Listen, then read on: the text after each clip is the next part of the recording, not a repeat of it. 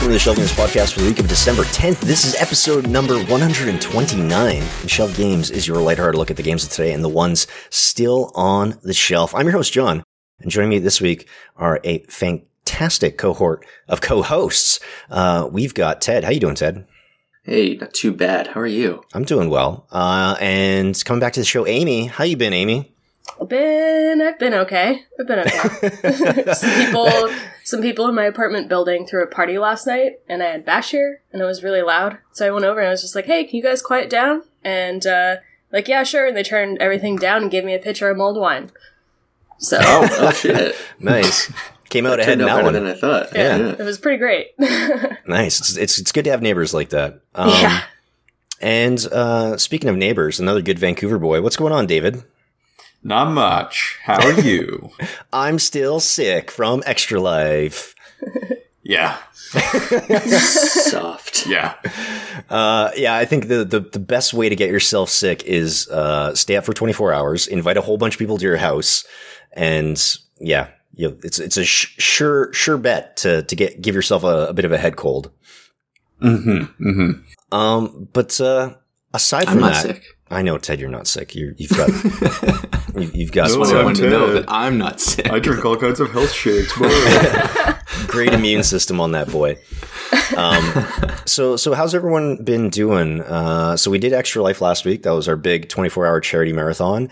So a huge thank you to you folks for participating and to everyone who was watching and donating at home, because we surpassed our goal. We raised like $3,100 or something like that for the Children's Hospital here in Vancouver. And it's definitely the most that we've made in a year doing Extra Life. So a huge thank you to everyone that helped me with that, and to all you fine folks who are watching and donating as well. That's absolutely terrific. But we talked about Extra Life. We had our podcast that we did at like 2:30 a.m. go up last week. So let's kind of get back to normal. Let's get back to the news of the week and everything else. What's everyone been playing? What video games have we been taking off the shelf this week? Amy, what's new and exciting in your video game life?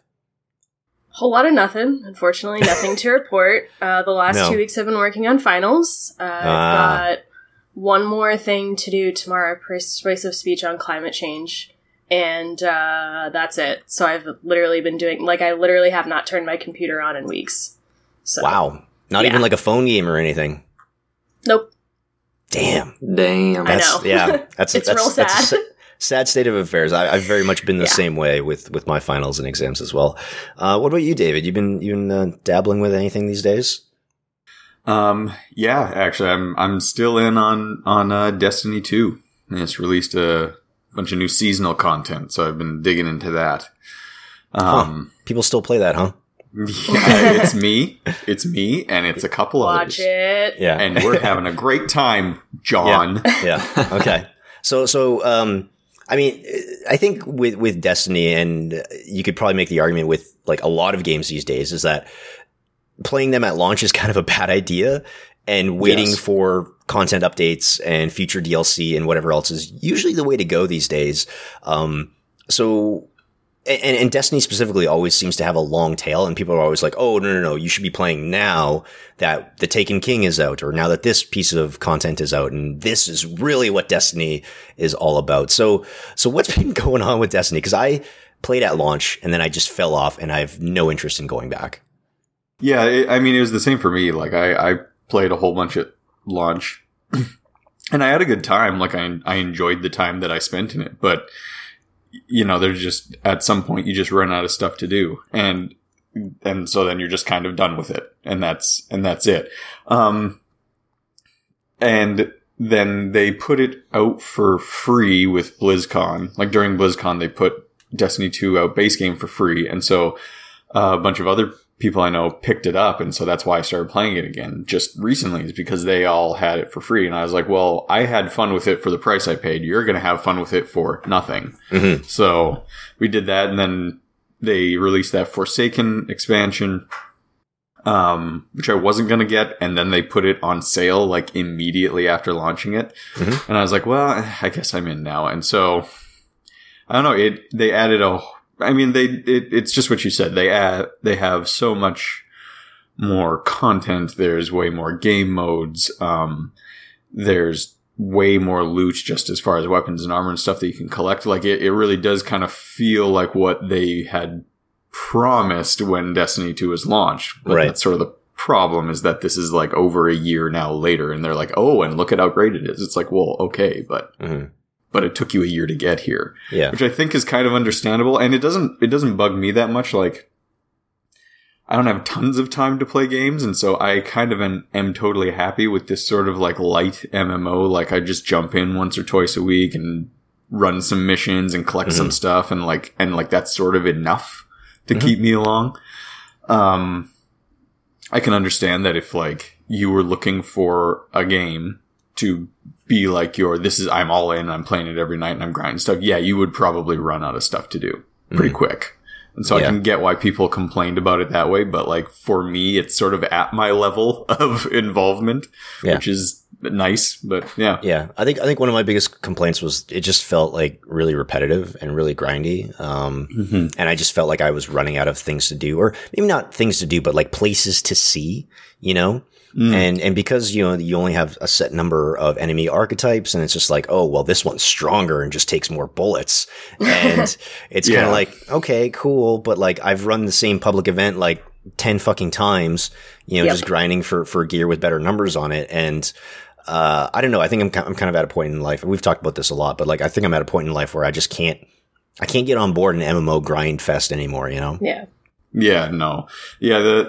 Like I said, like Destiny now, like there are enough, you know, there's twice as many locations as there was in the base game. And, you know, they've added new enemy archetypes within each of the factions and stuff. So, you know, for instance, the other night I spent the whole night basically just on one planet doing all these different story missions and public events and kind of thing. And I didn't even go to any of the other like 9 planets kind of a thing. I was able to just like sit on that one planet and keep doing stuff. And so like, you know, if every night I'm going to a different planet and doing things, that's great. But again, it's well over a year since the game originally launched, and now it's at a point where it's like, oh, it's so fun to play now. But I don't know. Do you play with friends mostly, or is it like kind of a solo endeavor? Probably mostly with friends, but at this point I'm into it enough that I will play by myself. And that's usually when I'll do like story missions. Like there are way more story missions that are actually like guided by some of the characters or something like that in there, not just like, because you know, a lot of what you had to do in the base game was just those, you know, public events and patrols and stuff, where it was just, they were literally just like, go here and kill, you know, 10 guys or whatever. Right. And it's like, well, okay, like I'll do that, but there's not really much to that. Whereas there is more, there's more story, and there are actually kind of like cool, interesting lore things that you're finding out, and more about this world and that sort of thing, which is really nice. But, you know, I wouldn't have known about any of that if they hadn't, which is good on them for releasing Destiny 2 for free, you know, a month or two ago, whenever they did that, because I never would have come back to it otherwise. Right. Right. So it was just because like a couple of my friends were like, hey, we saw it was free and we picked it up. And I was like, oh, okay, I have the game. I'll play with you guys. And then we did. Now we're back into it because now it's actually like really fun to play. But cool. Yeah. Gotcha. Well, that's good to hear.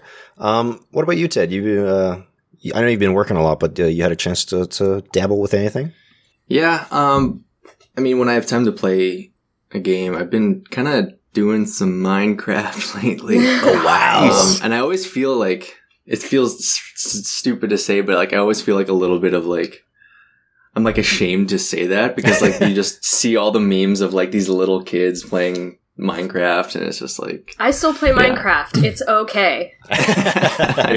Every once in a long while, I'll turn on Minecraft. Yeah, and I just want to build something. You throw a podcast in and Minecraft. Like that's the perfect Sunday right there. Yeah, exactly. Like I almost can't even play the game without listening to a podcast or an audiobook or something like that. Like it's just the ultimate chill game. Yeah. Right. But yeah, so a few friends of mine, we started up a realm server in survival mode. So we're all just kind of like building our own bases, like doing whatever we want. And yeah, it's a lot of fun. Like I've only been playing it for probably a few weeks now, but yeah, I'm digging it. Awesome. Nice. It's nice to find those games where you can just kind of like lean back and chill out for a bit. And not be like too hyper competitive or get stressed out about like, you know, a really complex strategy game or something like that, right? Yeah, exactly. And like right now I'm trying to build an underwater mansion. Mm-hmm. And it's just like building it above ground is hard enough. So I don't know why I took on the challenge of building it underwater. I just thought it'd be cool. So there's that. And like, it is chill, but then there are parts in the game where like, if you go exploring and you find like a mansion filled with enemy mobs, it's like, oh man, like we're playing on hard mode too. So you die very easily. And if you have a lot of loot on you, you're like, you know, it can be pretty stressful, but yeah. I just like you can take away from the game whatever you want, you know? You can be chill or you can go adventuring and make it stressful. Like, yeah, it's cool. That's fun. So last weekend, we played some Fortnite. A bunch of us old folks. Speaking of shameful games. Yeah, dabbled John, with. it's so brave of you to admit that. And I think that's the first step. So brave. We dabbled with some Fortnite. You know, we did it for the charity live stream. I thought it would be a fun sort of experiment, if you will, to have a bunch of people that like maybe have dabbled with certain battle royales, but haven't really gotten on board the hype train that is Fortnite. And it was interesting. I can see the hooks. I can see the draw. It has like a really fun aesthetic that you can do a lot of things with. But in my limited time with it, and also I was like really sleep deprived when we were playing some of it. I quickly realized I'm just like, yeah, Battle Royale just isn't for me. It's just not for me whatsoever. But I don't know. Did anyone else have any takeaways from our Fortnite experience? I know, Amy, you were watching a little bit of it. And you've played some Fortnite in the past as well. What was your takeaway? As an outsider, it was really funny watching you guys try to struggle through it. And, like, part of me was just like, oh, I'll just hop on and, like, teach them the basics and keep them alive. And then I was like, no, this is way more fun just watching people struggle. But, y'all did fine for first-timers, honestly. Like, it was tough with controller. That's true. We were playing on PC with a controller just because it was a little bit easier with our setup. But I think we made top 10 at least a couple times. You did. Yeah. I know I did. No. We did. Sorry, we all did. We all did. Yeah. We did. Yeah. But yeah, David, how did you feel about Fortnite? It's fine. I mean, really at the end of the day, it's fine. Like it's not for me. Like I played a lot of PUBG. And I think that like I enjoyed that period of my life where I played battle royales, and that was fine. But I am just I got real burnt out on battle royales, and whatever Fortnite is putting out there, it's not bringing me back in any kind of refreshing way. I do really love the art style. Mm-hmm. Like I think just like in general, the game looks amazing, and I get why. Like, it's so popular on Twitch. Like, it is really fun to watch. And it pains me to admit this, but when it comes to the building and stuff, there is, like, kind of some tactical depth there. It's not, like, the same kind of, like, you know, fire team tactics that you would have in PUBG, but it has its own kind of, you know, gameplay that you can really, like, dig deep into. Mm-hmm. I also really I just like kind of mostly the environmental stuff, like how they have this one map, but they evolve it over time, and like all those little, like we found so many, we were just like delightfully prancing around this field, like finding all of these random things that like, oh, can we press this button? And most of the time you could, and something would happen. And that's really actually kind of cool. I think that was probably my big takeaway as well, is just like how much there was on that map. And obviously they've expanded it over time and added to it and keep adding to it. But yeah, like you would just come across something and be like, oh, is this like a weird mini game that I can play outside of this larger battle royale thing that I'm taking part in? And like, yeah, the answer is almost always yes. Like, oh, there's just a racetrack here. And, you know, if my friends and I were here, we could all hop on these little buggies and go racing around this track. And it's interesting that they just like add all this smaller stuff, you know, on this larger battle royale map. But yeah, Ted, as someone who played a lot of PUBG as well, what were your thoughts on Fortnite? Yeah, kind of the same takeaway as Dave. Like I played a ton of PUBG, so I think I'm a little biased because I'm pretty burnt out on the whole battle royale game mode.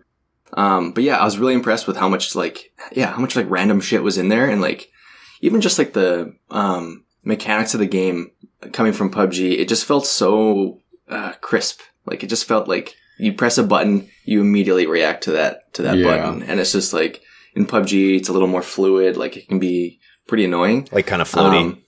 Yeah, exactly. But again, there was nothing really that drew me back into that, I guess, universe with that game. Just, I don't know. There were things. And there was even like one part where there was a guy running across the field in Fortnite, and I'm just like, oh, I'm going to wait until he's like not at all around any cover, and I'm just going to like unload on him. Waited. In the middle of nowhere, I just start shooting. He just builds something around him. I'm like, oh, yeah. That's what the game is. You can do that. Yeah. So, wasn't for me, but yeah. And it's funny, like how many times, because like all of us were just abysmal at the building. And to be frank, like trying to build with the controller is like you're playing with one hand tied behind your back. So the second trying to build in general is terrible. Yeah, keyboard and mouse, controller doesn't matter. Yeah. So if you do come across another player and you get into a gunfight and all of a sudden they start building, you're just like, well, they're probably going to win this one. Because, the big thing there is just like get verticality on your opponent, get behind them, get above them. So Amy, again, like watching us and with your own experiences playing Fortnite, I guess big picture, like how do you feel about that game in general? And just like, how do you feel about its comparisons to other battle royales? And you said it was kind of funny watching a bunch of jokers trying to learn it for the first time, but yeah, what were your final thoughts? I think of the same mind as the rest of you. I'm really burnt out on BR genres. PUBG has been uninstalled for, I think the last time it has stayed uninstalled for a while. So I'm not going back to that. I haven't uninstalled Fortnite yet. I'm too scared. Because then I feel like it's a bad breakup. Like, BR genre is gone from my computer. But I don't know. I think out of the ones that I've played, because I've played PUBG, Fortnite, and Realm Royale. I don't know if anybody else ever played that one. No, I haven't. I played a bit of that one. I actually, of all of them, I think I liked that one the most. Mm-hmm. Yeah, if I were to rank them, I'd say PUBG is probably my least favorite, and then Fortnite, and then Realm Royale was probably my favorite of all of them. But I don't know. I think Fortnite has some really cool stuff. It's just not really for me anymore. So. That's totally fair. But I guess since we're talking about battle royale stuff, we might as well dip into some of the news since this is fairly relevant. But Counter-Strike Global Offensive, one of the, sort of stalwart esport, games, has finally gone free to play. And this kind of surprised me because, it had a very similar model to Dota 2, which was, really cosmetic based for generating, money and that sort of thing. But up until now, it still had like a $15 price tag or something like that. So the game's finally gone free to play. So, some naysayers might say like, oh, the game's in trouble, but I think Counter-Strike's probably still doing okay. It still has its diehard fans. But on top of that, they also added an 18-player battle royale mode, called Danger Zone. So aside from it being a terrible name, Ted, you're our Counter-Strike aficionado here. What did you think about CS:GO going free to play, and have you dabbled with the game since they updated it like this? Yeah, I was playing some of the battle royale yesterday just to try it out. I think it still kind of stands with me just being burnt out on that genre. Mm-hmm. Even though it's I think games go like max 20 minutes or like average 20 minutes. So it kind of respects your time a little bit more than other battle royale games, but I don't know, man. I played 4 rounds and I just didn't feel it. I was not really enjoying it that much. But I'm sure, other people are having a different experience. As far as it going free to play, I mean, whatever. I know a lot of people were kind of upset that they had paid for the game and now it's out for free, but I don't really have any problems giving developers money for a game that I almost have 1,000 hours in. Like, yeah, for sure. I'll give you $20 for that. Yeah. The one issue I did have is how they, if you pay the $15, you get upgraded to Prime status, which is basically, previously Prime status was you had to link it to your phone number. So that kind of limited or kind of stopped, hackers, from playing the game unless they were dedicated enough to buy like a burner phone and put in their phone number. Right. now it's just you pay $15 in your Prime. So that kind of feels like it was a step in a backwards direction. But yeah, I mean, other than that, yeah, just I haven't really. The new mode is not my thing. So yeah, and again, I think it points to a lot of developers kind of being like, oh, Battle Royale is super hot right now. We should maybe try and do something in our game like that. And I imagine this is more of an experiment for CS:GO than anything else. Yeah. Just sort of be like, well, we have these tools, we can maybe try it out, and if it catches on, it catches on. If it doesn't, it doesn't. We'll just focus on the tried and true Counter-Strike experience. Yeah, exactly. So yeah, it'll be interesting to see what happens with that. But I guess moving into some Bethesda stuff, we talked last week during our Extra Life Marathon about the canvas bag fiasco, where a number of folks who bought the collector's edition of Fallout 76 were promised a sort of like canvas military style bag, and they ended up getting like a nylon bag that was basically trash. Oh, no. So in the ensuing days, Bethesda has, apologized. They said, hey, you can file a ticket with us and we'll actually send you, an actual proper canvas bag. I think originally they talked about like how there were supply limitations, and it was a weird thing where like the customer support for the collector's edition wasn't like internal at Bethesda. So the messaging was all off, and like customer support was kind of saying like, oh, tough shit, this is what you get. I mean, not in so many words. And then, Bethesda kind of having to like, dial that back a little bit and say like, hey, sorry about this. We'll try and make this right. But this has turned into a bigger mess because, since they opened up this system sort of like, hey, file a support ticket with us, we'll get you a proper canvas bag, et cetera, et cetera.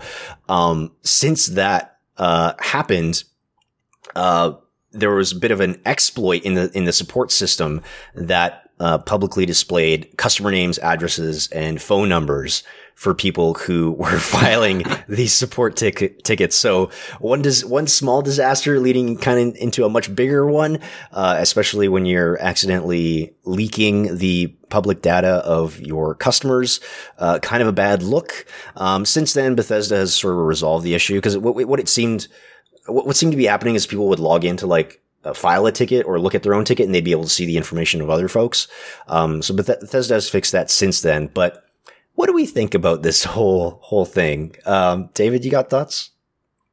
I got some thoughts. Oh no.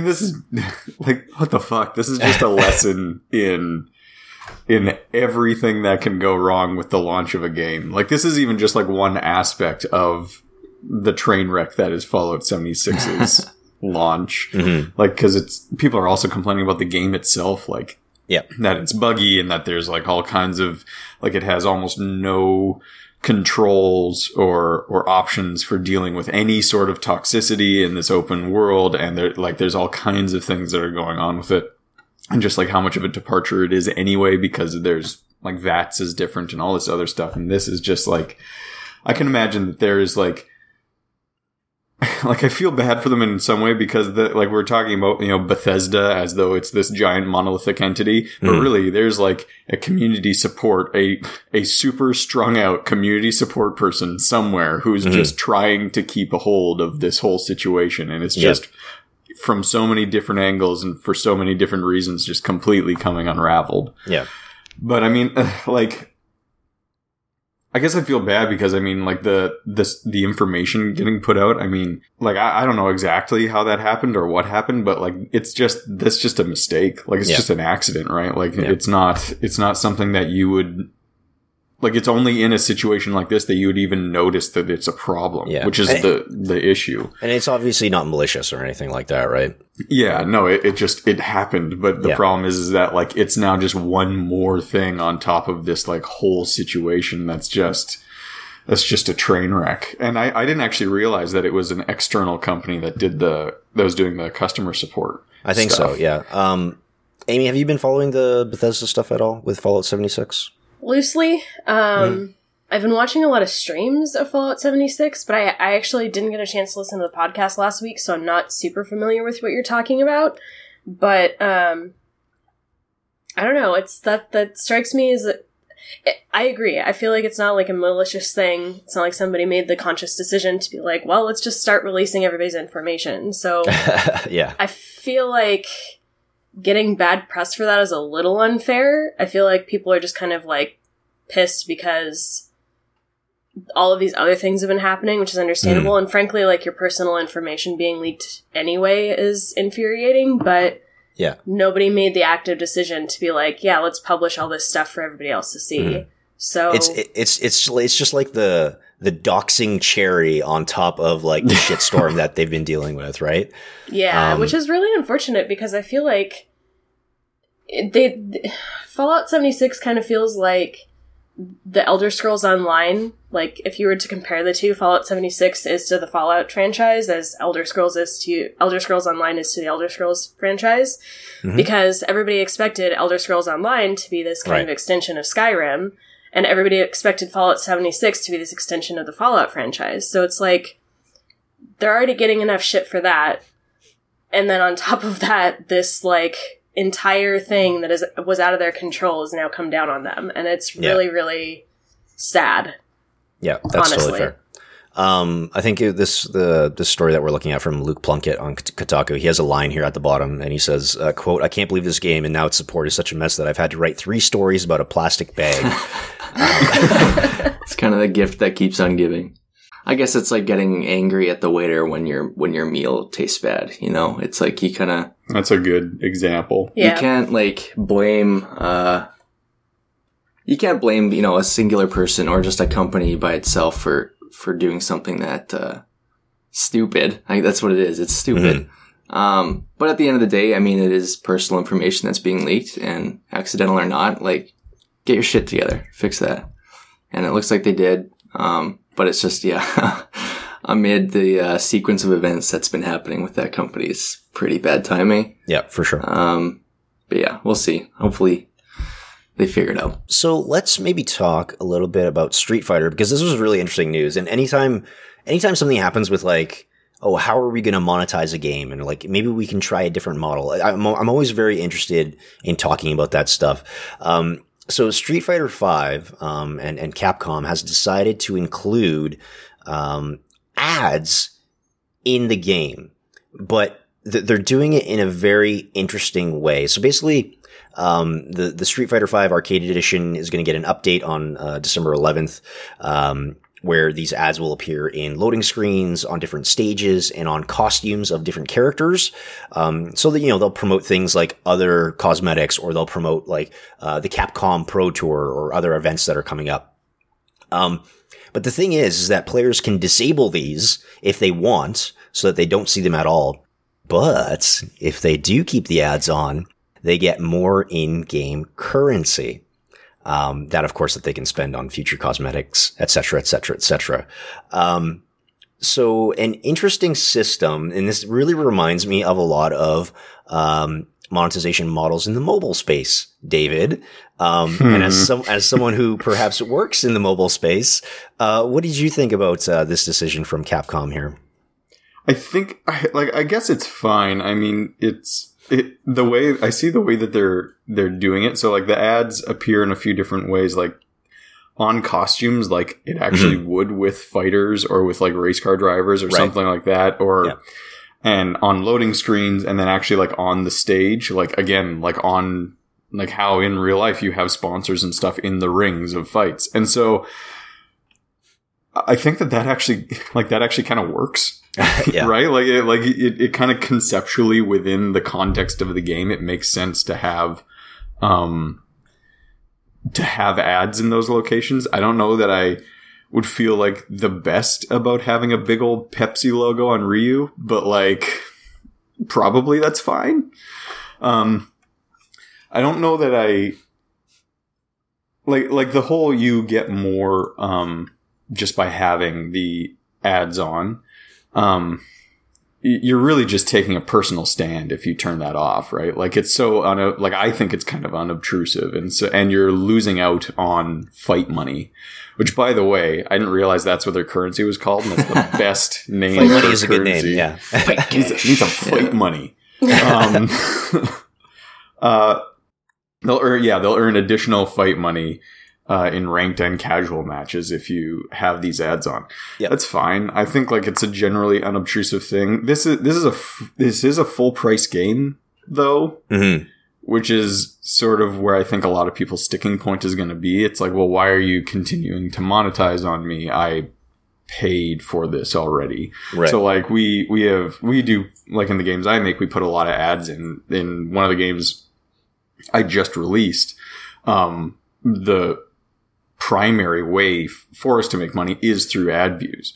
But it's an opt-in thing, not an opt-out thing. Like you can just play the game and have no ads, or if you watch an ad, you'll get some kind of boost or whatever. Right. Like a temporary, double your income sort of a thing. So like I think that's going to be where a lot of people have issues, is that it's like, it's on and you have to opt out of it. And instead of like going to it and like being an efficient player and being an engaged player and like finding all these ways to get extra stuff, everybody's just getting extra stuff. And if you don't want to do that, you can opt out, but then you're missing out at that point, right? You are automatically not playing as efficiently as everybody else is. Yeah. I don't actually know, like, what do you spend fight money on? I think it's mostly cosmetics. I'm not sure if you unlock characters with fight money or if you have to pay hard currency for that. But so I'd have to do some more research, but I'm guessing it's mostly cosmetic, but it also might be characters as well. In that case, it might be fine. Like if it's just the cosmetics and like you're just going to get a special outfit a little bit later than somebody else. But if it was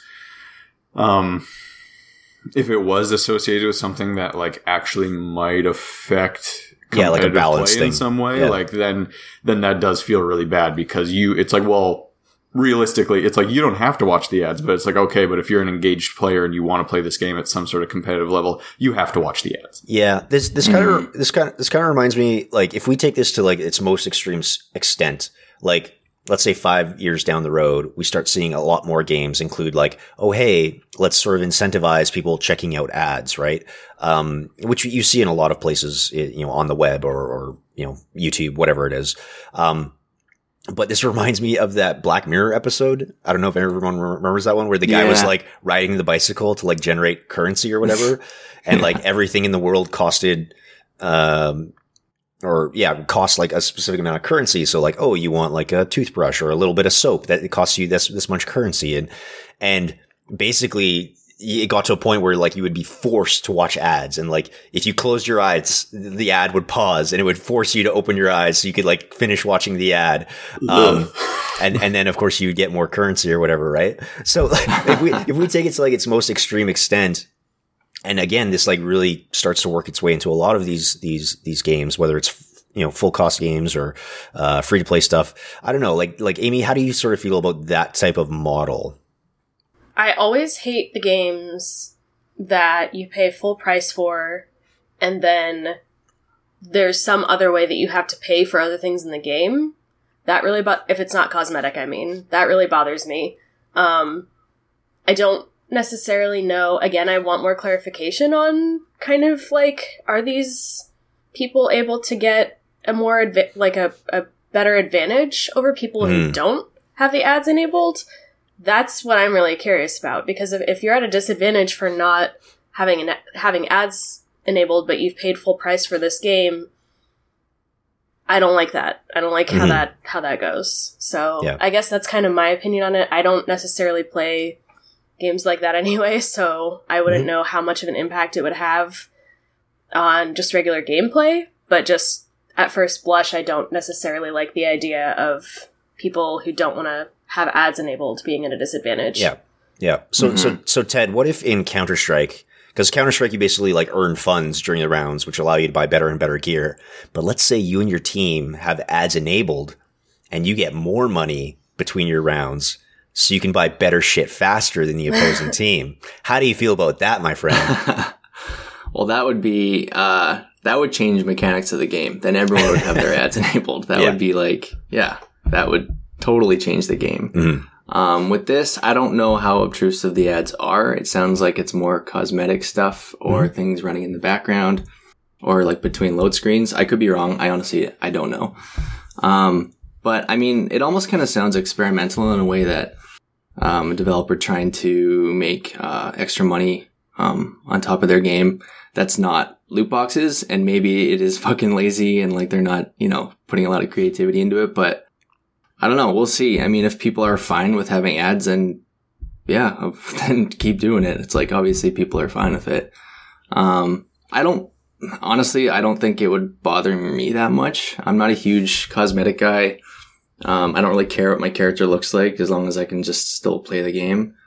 I don't know if that's a general opinion, but yeah, I mean, if they weren't that obtrusive, I probably wouldn't have a problem with it. Yeah, for sure. So also this past week, we had the Video Game Awards, Jeff Keighley's The Video Game Awards, which is, I guess, sort of billed as this like celebration of the industry in general. And, we all come together and just celebrate games. But it's also one big commercial where we get to find out, what people have in store for, the coming days. We get a lot of, world premieres of different trailers and different announcements for games.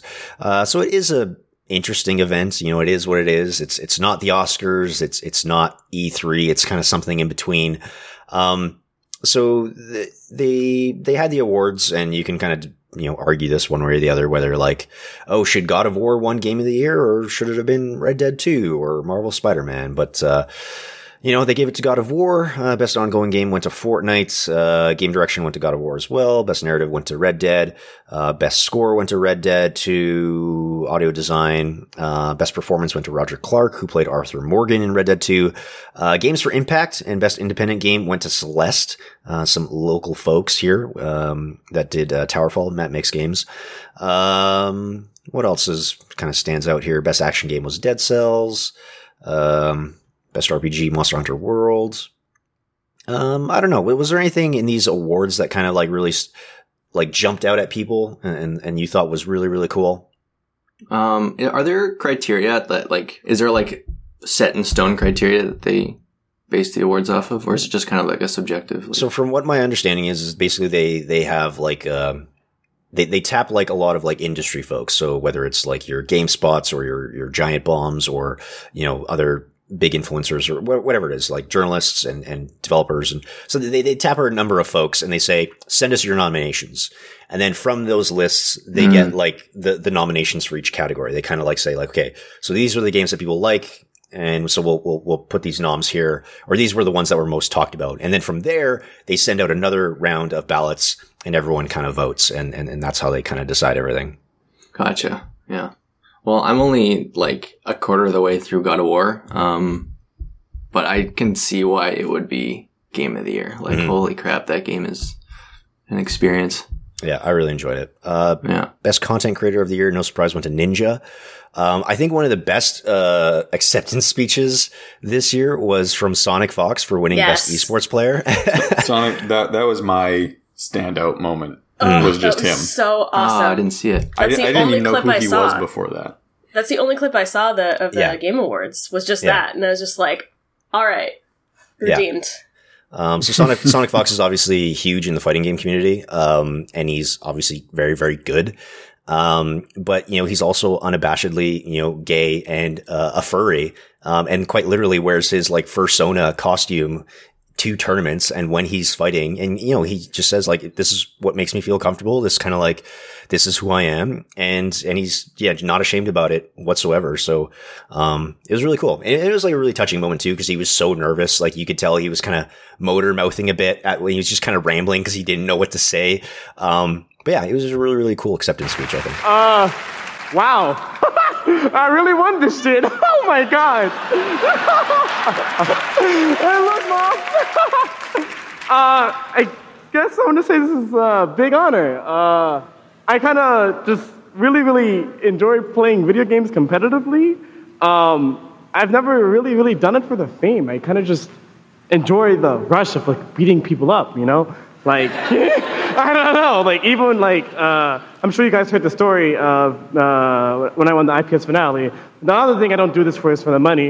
It's because when my best friend, one of my closest friends, oh my god, I'm nervous.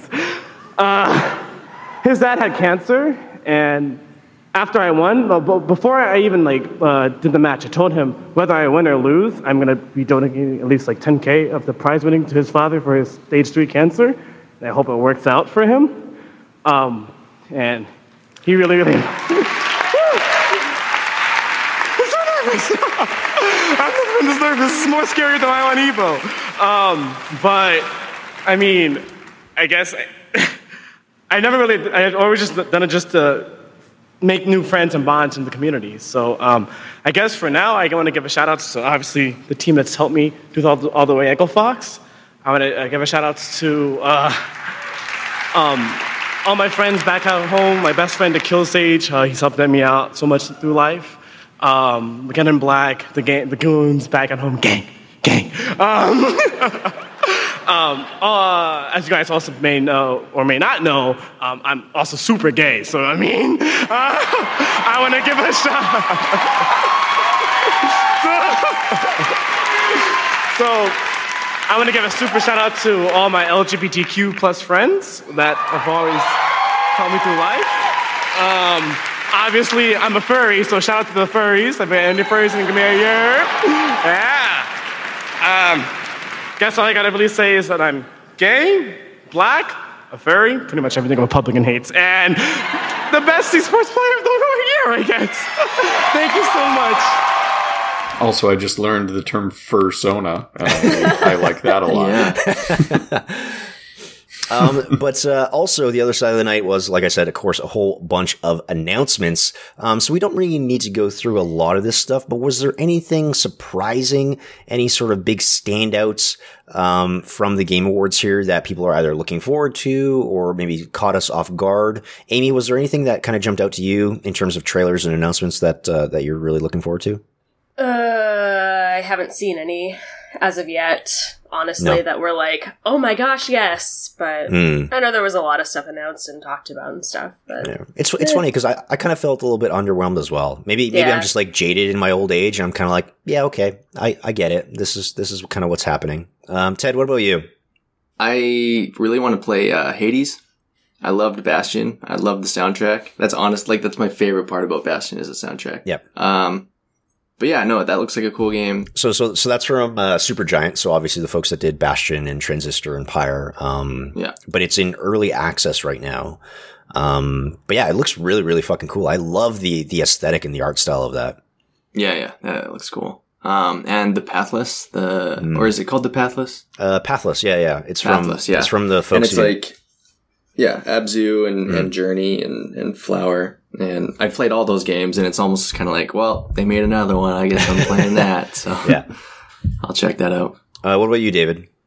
Yeah, it's the same for me. Like there wasn't anything that got announced that I was like, oh my god! But the Hades looks good because that was Supergiant, right? Yep. Hades, yeah, and kind of like. What Ted said with the Pathless, Supergiant, I've played all their past games and I've really enjoyed those. And so when they say they're announcing another game, I go, yeah, okay. It's funny because it's not even like I'm super like hyped and excited about it. I'm just like, yeah, I will probably enjoy that and I'm going to get it and play it. Yeah. Although the Pathless does look really good too. That one I think will be fun. Yeah. The Pathless, again, like from the folks that did Abzu, and they had some people come from the original team that did Journey. It just looks really rad. You get a cool bird friend and you're just like, I don't know. Just watching that trailer, I'm like, yeah, this is totally my shit. Like 100%. This is me on like a Sunday afternoon with some, a nice hot cup of tea and just like exploring this world. What is it about those kinds of games that's so attractive to us? Like, I think it's a number of things. I think it's like aesthetic. I think it's like mood and music, and it's almost like a simplicity of mechanics, but it's just like, I don't know. I think those games are obviously going for a much more emotional sort of resonance. Mm-hmm. I don't know. How do other people feel about stuff like Journey? Those games, I think that like a lot of those games they have this very like intense sense of isolation in them. Like you are very much by yourself, and it is this world that it feels empty, but not empty as in a lack of like art assets, empty as in like there are very few other life forms in here. And so when you meet somebody, it's exciting. But at the same time, like, I don't know, I think like in today's world, we're hooked up all the time. We're talking to people all the time. We're like I literally in front of me, I have 2 monitors and like 6 windows, and all of them are covered in words and faces.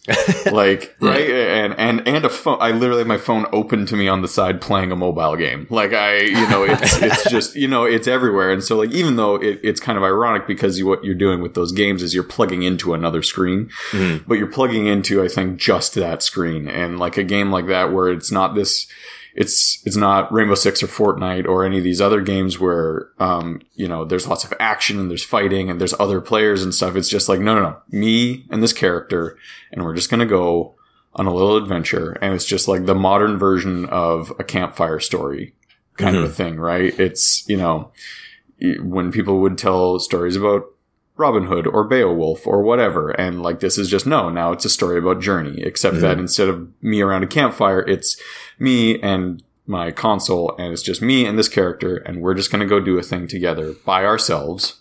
And that's kind of it for like 2 hours of my life. I'm just going to do this one thing.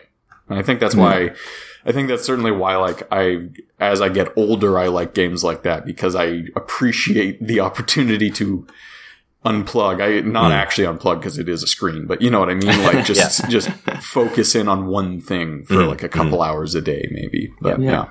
I've actually never played any of the games you guys are talking about. Oh, so So I went and looked them up on Steam and was just like, oh, okay. Well, maybe I should play these. So they're sweet. Well, you'll also have an opportunity to play Journey, and we'll talk about that in a little bit here. Last game I want to talk about from the Game Awards, Ashen. We've been seeing that game teased for quite some time. It looked like, hey, we're trying to go for like a weird Journey / Dark Souls aesthetic. And I think there's a lot of concern about like, is this going to shape up or not? And from everything that I've heard from people that are playing it, it sounds like it's really, really solid. So I'm kind of excited to dive into that and maybe check it out at some point. But I guess like the overwhelming thing that we can't really get away from this week is the launch of the Epic Games Store. And so games like Ashen are launching there first. Journey, which was a PlayStation exclusive, for years and years and years, is finally coming to PC on the Epic Games Store. And we'll get into that in a little bit, but we were talking earlier about Fortnite, and there's just so much to talk about with Epic, but in the last week, rapper 2 Milli filed suit against Epic Games for selling his signature quote-unquote Milli Rock dance from one of his music videos and from his song Milli Rock. And in Fortnite, they call that dance Swipe It. So Pierce Bainbridge is the law firm that he's contracted and is filing against Epic. And sort of the big thing here is them sort of saying like, hey, you took this signature dance that this artist created and you're now profiting off of it. And 2 Milli says, quote, I was never compensated by Epic Games for their use of the Milli Rock. They never even asked for my permission. And so, yeah, and I think this is a bit of a controversy. I think Chance the Rapper talked about this a couple months ago as well, about how, Fortnite is sort of capitalizing on the artistic labor of black artists and using their dances in their game, without compensating them and without their permission. And so this is kind of a complex topic, but what did people think about this news, that finally people are kind of taking suit against Epic, for selling dances that can have like a very clear lineage to like who created this. If you talk about things like the chicken dance, that might be a little bit harder to sort of trace back, okay, who actually created the chicken dance. David's demonstrating for us on Skype here. I appreciate it, David. Thank you. Very well. The copyrighted version. Good show. Yeah. But yeah, what do we think about this story? Amy, have you been following this? I think, yeah. This is, I haven't listened to the song. You'll have to tell us if it's a straight up banger, as we like to say here on the podcast. It's the music of our generation. Okay, that's scary. I know people have a hard time understanding why somebody would be upset about this, because I feel like a lot of people are just like, well, it's just a dance move, who cares? But this is something that somebody has created, and whether or not they put a lot of thought into it, it's something that I feel like they're entitled to say, well, this is a move that I've done, and nobody else has done it before me, and I have my name on it, and things like that. It's like if you were to paint something, or even just scribble on a piece of paper, call it art, and say, like, this is my thing, and then somebody rips it off and sells it for a bunch of money. That's frustrating. Like, you can't just do that to another individual, and I feel like Epic has kind of done that a couple times. I mean, you were just talking about that, but I don't know. That's really, I don't like it. I don't like it. No, that's fair. And there are a number of games that do sell dance emotes. Like Destiny comes to mind as well, right? You can earn Destiny has a lot of them. You can earn dance emotes in that game as well. So I think the interesting thing here is if this proceeds, it could set a precedent in the industry, right? And it's also a weird thing to sort of be like, okay, well, like when did people start, or when did games start selling dance moves? Because like World of Warcraft had dance moves as well, but like I don't think they were being sold. They were just like things you could unlock, or like they were like Easter eggs that you could find. Well, each race had its own dance, is what it was. So. Yeah. So it's almost like a newer phenomenon, right? So now all of a sudden artists are kind of like being like, okay, well, if this is happening, like I want to defend, my own intellectual property. David, what did you think about this? I agree. Like I think that, I think the dance is silly, and I think the song is silly and whatever, but it's his dance and it's his song. Yep. And he, for lack of a better word, maybe invented that dance. And so if it's, when it comes to these artists and certainly musically, like these performers, like they have a certain look and they have a certain sound and they have a certain, like they have their brand, right, visually. And so that dance is probably very much a part of his brand and like how he markets and monetizes himself, right? And so stealing that from him, it sucks. And the funny thing is like I forget what do they call the dance in game? They Swipe it, yeah. Why didn't they just call it the 2? Why didn't they just call it the 2 milli? Or right? I don't know. Ask for permission. Or ask for permission, but like even something as simple as crediting, just like say, no, this is the 2 milli dance. Like I bet he wouldn't have cared that much if suddenly that dance got released and he got a huge spike in album sales or something, in album sales, or even just like search terms, because people are like 2 milli, what's the 2 milli? And they search it up and boom, like if Fortnite was like ignoring all the legality stuff, if Fortnite at least just said like, this is the 2 milli dance. If you want to know what this is from, look up 2 milli, right? You know what I mean? Like it like at least give credit where it's due. And I get, you're right. The chicken dance, it's like, well, it's hard to do that. But they very obviously saw this music video and went, oh, I bet the kids, air quotes, will want this dance in the game. And they just took it. It's like, well, no, that's a part of his brand. That's a part of what he's providing, what he's selling. Like, you can't just take that from him. I have a bit of a problem just calling it the 2 milli, though, because it's kind of like saying, well, we're going to pay you an exposure. Like, that's been a problem. That's fair. Like, to me, it's better to just, it's not the whole, like, hey, he's getting exposure and more views and more things like that. It's acknowledging that this is an artist that needs to be compensated in some way for their move that they have done, that they have put their name on, rather than just being like, well, you get all these searches and more people are listening to your music and we've paid you an exposure. It's a slippery slope. I don't like it. Yeah. No, you're totally right. I guess what I mean is like if it turns out that like this suit doesn't go through and it turns out that for some shitty reason it's not illegal to do that. Yeah.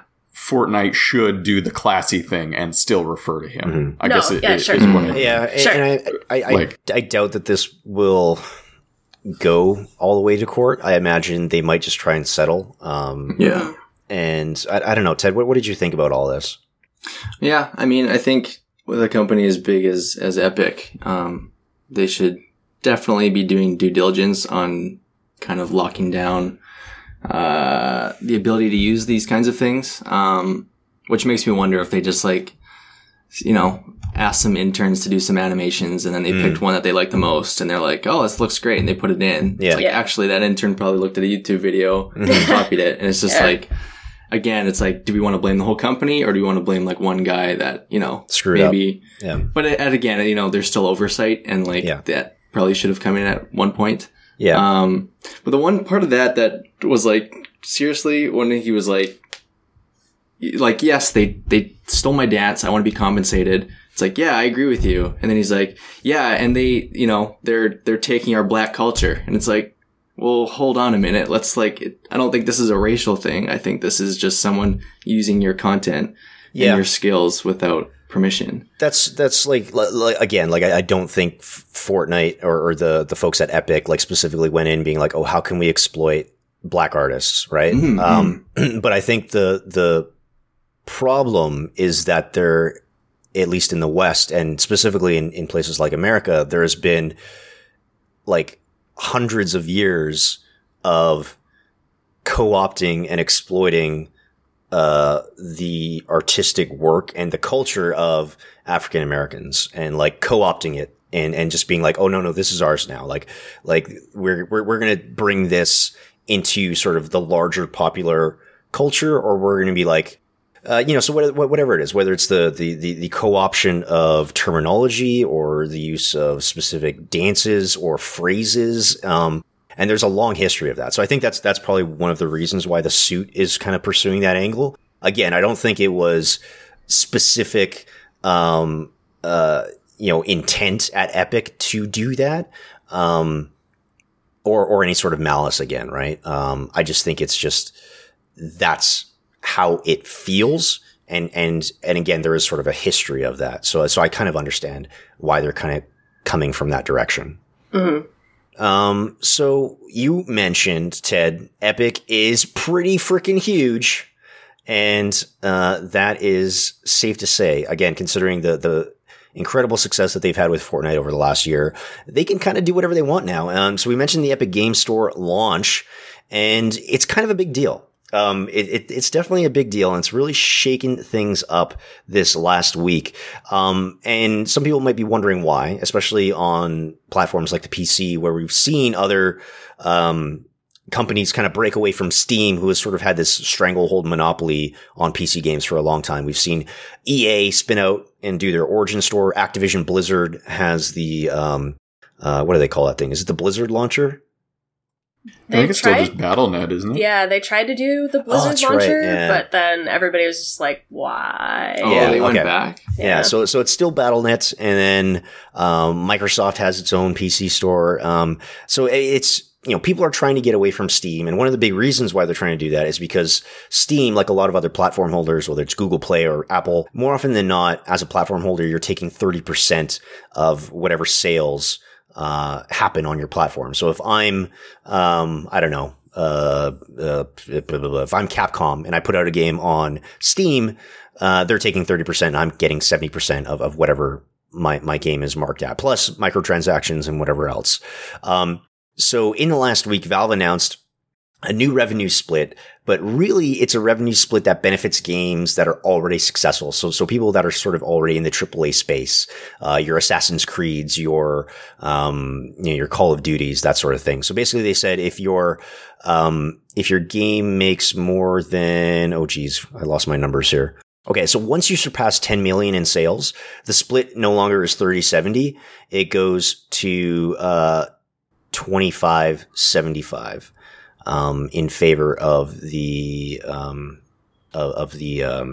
developer. And then after 50 million, Steam is only going to take 20% of a cut. But again, so that's really only favoring the really successful games. So again, trying to keep those larger developers on Steam. But since then, Epic Games launched its store, and it straight up said, our cut is 88%, or sorry, our cut is 12%, your cut is 88%. And that's just sort of across everything. I think if you're using Unreal Engine, they waive the licensing fee on the Epic Games Store? Yeah, you if you make a game using Unreal, they will just take revenue from it for a certain extent. I think. Yeah, I forget exactly how that works because they kind of change it or have changed it with this. I think, but yeah. So I mean, all that being said, the big takeaway here is, I think for the first time, we're seeing a competitor that could probably go toe to toe with Steam in the coming months. They might not fully unseat it.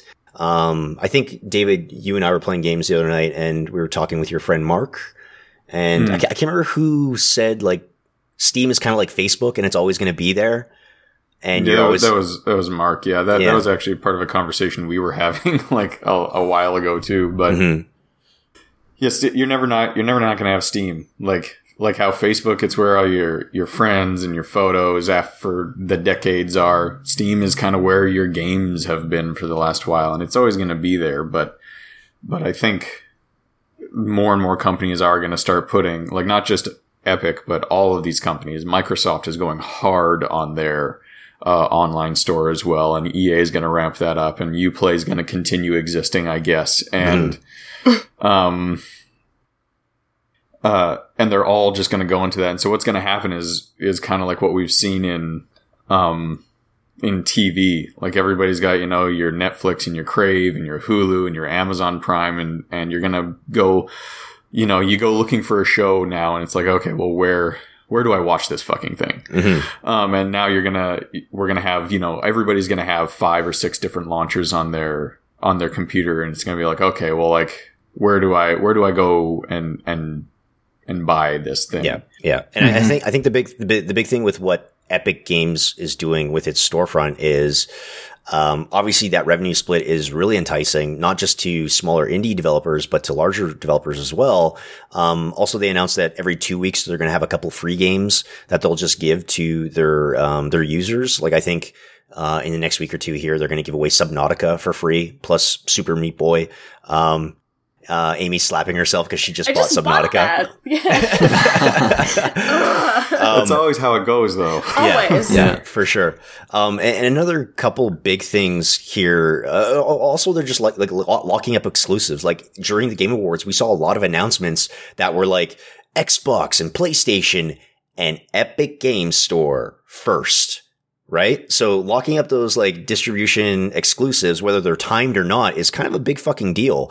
Cause like, if I want to play Hades, right, that new game from Supergiant, I have to go to Epic Games.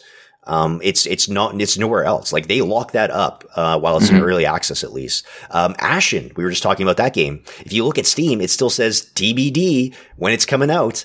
And that got changed recently, because I think it still said like 2018, 2019. But right now it says TBD because it just launched on Epic Games. So a couple of other big points here. They answered some questions. They said there's not going to be any store-wide DRM like there is with Steam. It's only going to be up to the game developers if they do that. They're not adding social components right now, like forums, which is a big thing of contention on Steam. Because people will start their storefront, whatever it is for their game that they have, and then they'll complain to Steam and be like, why are you forcing me to have forums? I have Nazis trying to recruit people on these forums. This is so fucked up. Please moderate this. Please do something with this. And Steam, of course, is very hands off. So Epic says no forums, at least to start. And, they're going to help devs sort of take advantage of online features. So things like chat and matchmaking, cloud saves, that sort of thing. Refunds are going to be 14 days from the point of purchase. No questions asked. And it will be available outside of the US. Is there an hours cap on refunds like there are on Steam, or no? It's literally just 14 days. So that's a lot to sort of take in. And what do we think, Ted? What are your thoughts initially on Epic Games and what it's planning to do here in the coming days? Yeah, I mean, I think Dave kind of touched on it, where it's just I kind of like to have all my games kind of consolidated into one area. Maybe that's just me, but yeah, I mean, there has to be a big reason for me to download a new launcher. It's usually just to buy a specific game. And then even then, I usually kind of do the run through Steam thing just so I can keep it on there. Yeah. But yeah, I mean, competition is good. It'll kind of like make Valve step up if it's a real contender. So yeah, I think it's good news. Yeah. And again, like, I feel like the only reason I think people are really talking about this is because Fortnite has been so popular. And like, so if you consider Fortnite has 200 million users. Wow. And that's a lot of people that have this launcher already installed. And it's not like us, right? It's not like the 20 to 30 somethings that are playing Steam and have had Steam for 10 years, right? It's the 8 to 14-year-olds who are going to be slowly moving from, borrowing mom and dad's credit card to buy their V-Bucks to making their own purchases. And if they already come to this fucking platform every day, like, that's a huge incentive for future developers.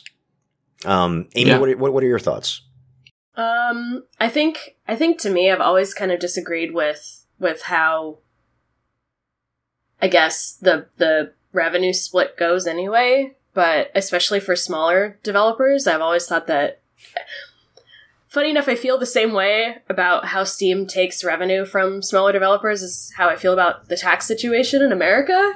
Not to get too into politics, but I feel like if you're smaller, you shouldn't be paying so much back to Steam. And I don't feel like if you're super successful with a game, you should be getting even more money. I think that's, I don't necessarily like that. I like how Epic is doing it, and I like the fact that they're leaving it up to developers to decide if there's, their DRM or DRM free version of their game. I don't know. I think what they're doing, and I agree with, all these kids are going to be buying games in the next few years. I agree that's what I'm hoping that's what they're going to, do as far as, what am I trying to say here?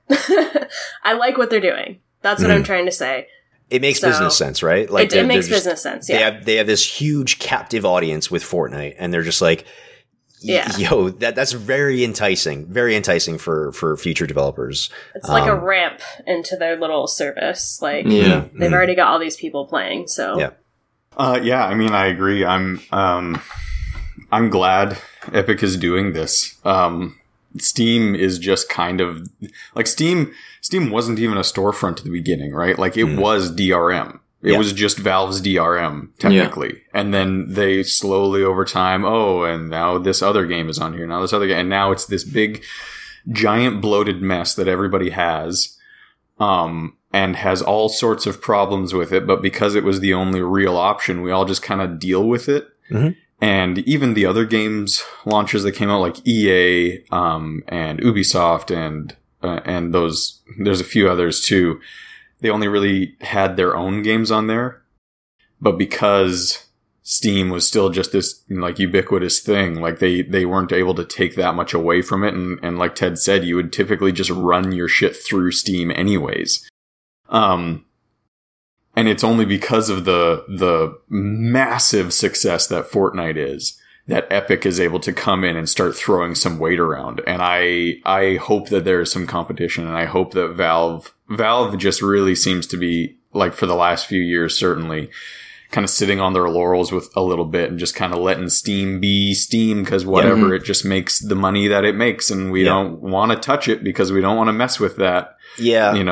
Situation. But like, if Epic is coming in hot, they're going to have to step up and do something in order to stay relevant, because it's a generation of people who think that Epic is their primary way to get games on their computer and not Steam. Yeah. And so you're mentioning how much money Steam is making from game sales, right? Like, aside from the money that they generate with Counter-Strike or Dota 2 and now Artifact, just in game sales, right? Taking their 30% off of everything, they generated $4.3 billion in 2017. Which is, gobs and gobs of money. But like you were saying, David, like, their storefront is a fucking mess. Like, for a long time, like, developers, especially smaller developers, have been complaining about like discoverability on the storefront, and like the algorithms that are used to surface games to specific users. And how I think they had a few hiccups in their algorithm in October, which led to a lot of decreased sales for a lot of smaller developers. And they're just like so fucking fed up with the platform. And like, Epic, at least right now is saying, hey, this is all going to be hand curated. We're going to take the time to curate this space. And that's something that I think people have been like begging Steam to do for fucking years.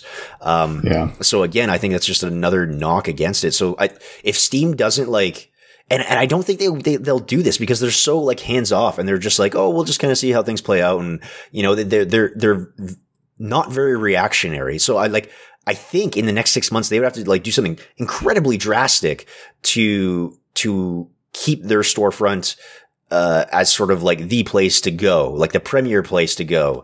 But I just don't feel confident that they're going to do that. Wasn't there a big hullabaloo a few years ago, or like maybe last year, about Steam sales in general? Like people were complaining about Steam sales and how they were running them. I feel like there was something about that not too long ago. Well, I think it's just because they have them. I think the issue is that they have them so often and so regularly that like people just wait for the Steam sale. Right. Mm-hmm. I mean, I've done that. Like I know I sit there and I say like, oh, I'm kind of like on the fence about this game. Like I don't need this game right now. I'm just going to wait for a Steam sale, which means that like a lot of your first time buying and stuff like that is from sales, and sales are usually a really good thing because yes, you're getting more people in your ecosystem and you are getting like a sudden influx of money. That would just be more than regular, but that's usually if you've already had a really good launch at a regular price and you're just getting kind of more people in the door after with the sale. But if everybody's just waiting for the sale, then it's going to hurt you in the long run because everybody's buying your game at 50% off. Yeah. Yeah. And it almost trains users to, it trains us to pay less for games and to devalue games, right? Yeah. It's actually, in games I've worked on in the past, it like when we put on sales and how often we do it is a really major conversation because I have worked on games, you know, a while ago where we put on sales way too often and you get huge diminishing returns first on the sales at all. Like the huge influx in engagement you get for each sale goes down. And yeah, it devalues the thing that you're selling because everybody says, well, I'm not gonna buy it at a regular price. I know I can just get it on sale. And so like when you don't have a sale on, your sales go down massively. And every time you have a sale, you get diminishing returns. And so having these regular, very predictable sales is a really, really bad thing in the long run. So before we close things out, we always like to do some recommendations for the folks listening at home, maybe some stuff outside of games or games adjacent that we've been checking out. Amy, do you have anything you want to recommend to the folks listening today? I do. I've been listening to Hello from the Magic Tavern. It's a podcast on Spotify. Check this out. It's literally all improv. It's this guy who falls through a portal behind a Burger King in Chicago into the magical land of Foon. And he's literally just interviewing all of these wacky characters from Foon, and they're telling him, like, just generally, like, social conventions, food, like, how things are structured as far as, like, how their government is. It is so weird, but I love it. So, I mean, I'd say anybody who's old enough to deal with some of the stuff in there can get pretty sexual and pretty messed up at sometimes, but not like in a, oh my god, I'm so offended that these people are talking kind of way. It's just kind of like gross sometimes. Right. Okay. Fair enough. I adore it. It's great. But it's all improv. It's all improv. Literally. No scripts. Everybody's just playing off each other. They make up shit literally on the spot, and it's usually really, really funny. So cool. Yeah. That's awesome. Highly recommend. Ted, what about you? What do you got? I honestly don't remember if I recommended this already, but there's a show on Netflix called The Bodyguard. Did I say this before? I think you might have talked about it. Yeah, I think you did. Okay. I felt like I did. That's why I was asking. I don't know. I'm going to recommend it again. Watch it. It's only 6 episodes. It's great. Very intense. Cool. And that's with what's his name, Rob Stark. Whatever the actual actor's name is. Yep. Yeah, right? He's fine. I'm sorry. He is. since we're talking about TV shows, I'm going to recommend Killing Eve. Chisulo mentioned this last week, but he forced me to watch it when he was here, and that show is so good. Sandra Oh is incredible in it. It's just a really tight. I think it's like 8 episodes or something, and it's terrific storytelling, great cinematography, and great work from the actors. So check out Killing Eve. I had a lot of fun enjoying that. Again, like really dark and twisted, but also kind of funny and cute at times as well. David, what do you got? I just binge watched, as we all do, Star Wars Resistance, which is the new like Star Wars kind of kids cartoon. Okay. That's out.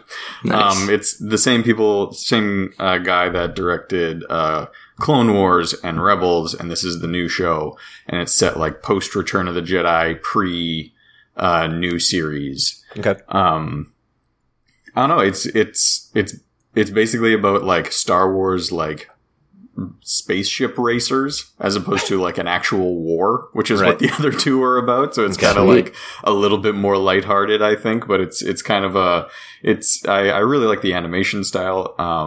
It's quite different from the last ones. And, the other two shows, Clone Wars and Rebels, the first season was like very, very much for little kids, and then it kind of like grew up and got like really good. Mm-hmm. Whereas this one, I think, has had a stronger start than those two. So I'm actually really looking forward to see kind of, because if it follows the same path of like starting kind of meh and then getting really amazing, this one's already started quite strong, and I hope it gets even more amazing. So it's cool. Yeah, it's a lot of fun. It's a fun little show. Nice. I fell off of what was the second one? Not Clone Wars. Rebels. I kind of fell off of that one, but I don't know. Does it get good? Should I go back and check it out? You should go back and check it out. Okay. It actually like legitimately has some of my favorite Star Wars moments in it, because they're just like they're just kind of this ragtag crew, like everybody in Star Wars, but they're not like covered by plot armor quite as much as the other ragtag crews. Mm-hmm. So, when Darth Vader shows up, it's like, oh fuck. Right. Okay. Okay. So cool. They do a lot of stuff where like they make Vader actually scary again, and stuff like that. I think they do really well. So yeah. Cool. I'll have to check it out. But anyways, I think that's going to be it for us this week. But if people want to weigh in on the news this week, if you want to talk about the Epic Game Store or what your favorite announcement from the Video Game Awards was, you can send us an email, shelvedgames@gmail.com, or you can hop into the Discord server. And the link for that is in the show notes, and you can chat with us there in the podcast discussion channel. And of course, you can find the show wherever you get your podcasts, Apple Podcasts, Google Play, Stitcher, or shelvedgames.com/podcast. And find us on Twitter at Shelved Games. I'm at John_Tab. And of course, we're also on Facebook and YouTube. Just search for Shelved Games there, or find us on Twitch, twitch.tv/Shelved Games. And music for the show is by Zed Ion, who you can find on SoundCloud. Ted, where can people find you on the internet? Railcar Creative on Instagram. Cool. Doing all your work there. Fantastic. Doing it all. Fantastic video. You got like celebs on your Instagram. It's wild. It's getting there. Amy, where can people find you? You can find me currently on Twitter at LadyCommanderTV. I'll make my return to Twitch sometime after school stops being hard. So cool. David, what about you? Where can people find you? You can find me at dsmilne.com, and that's just my website, and I've got links to all my social media stuff on there. Cool. And every Monday, of course, on the Monday Mobile Podcast. Every Monday on the Monday Mobile Podcast, where we talk about all the ads and all the games. And why we love it. And why you love it, because you're evil developers. So yeah, that's going to be it for us this week, folks. Just a quick announcement. We are going to be probably taking a bit of a break over the holidays. I have to go away and work on some side project stuff that I can probably talk about later in the spring. So it's going to be kind of touch and go about whether we're going to be doing any podcasting or streaming over the holidays, but we'll hopefully have at least one or two more shows here before the end of the year. But we're also planning, because we didn't plan this very well. We're going to do our Game of the Year stuff, I think, in early January, where we talk about the best stuff that we played this year and some of the stuff that we're really looking forward to in 2019. So stay tuned for that. And to all my hosts, you're going to have to start putting together your lists. So expect that early January, hopefully, fingers crossed. And so we'll catch you all very, very soon. So until next time, go and grab a game off the shelf because you never know what you're going to find.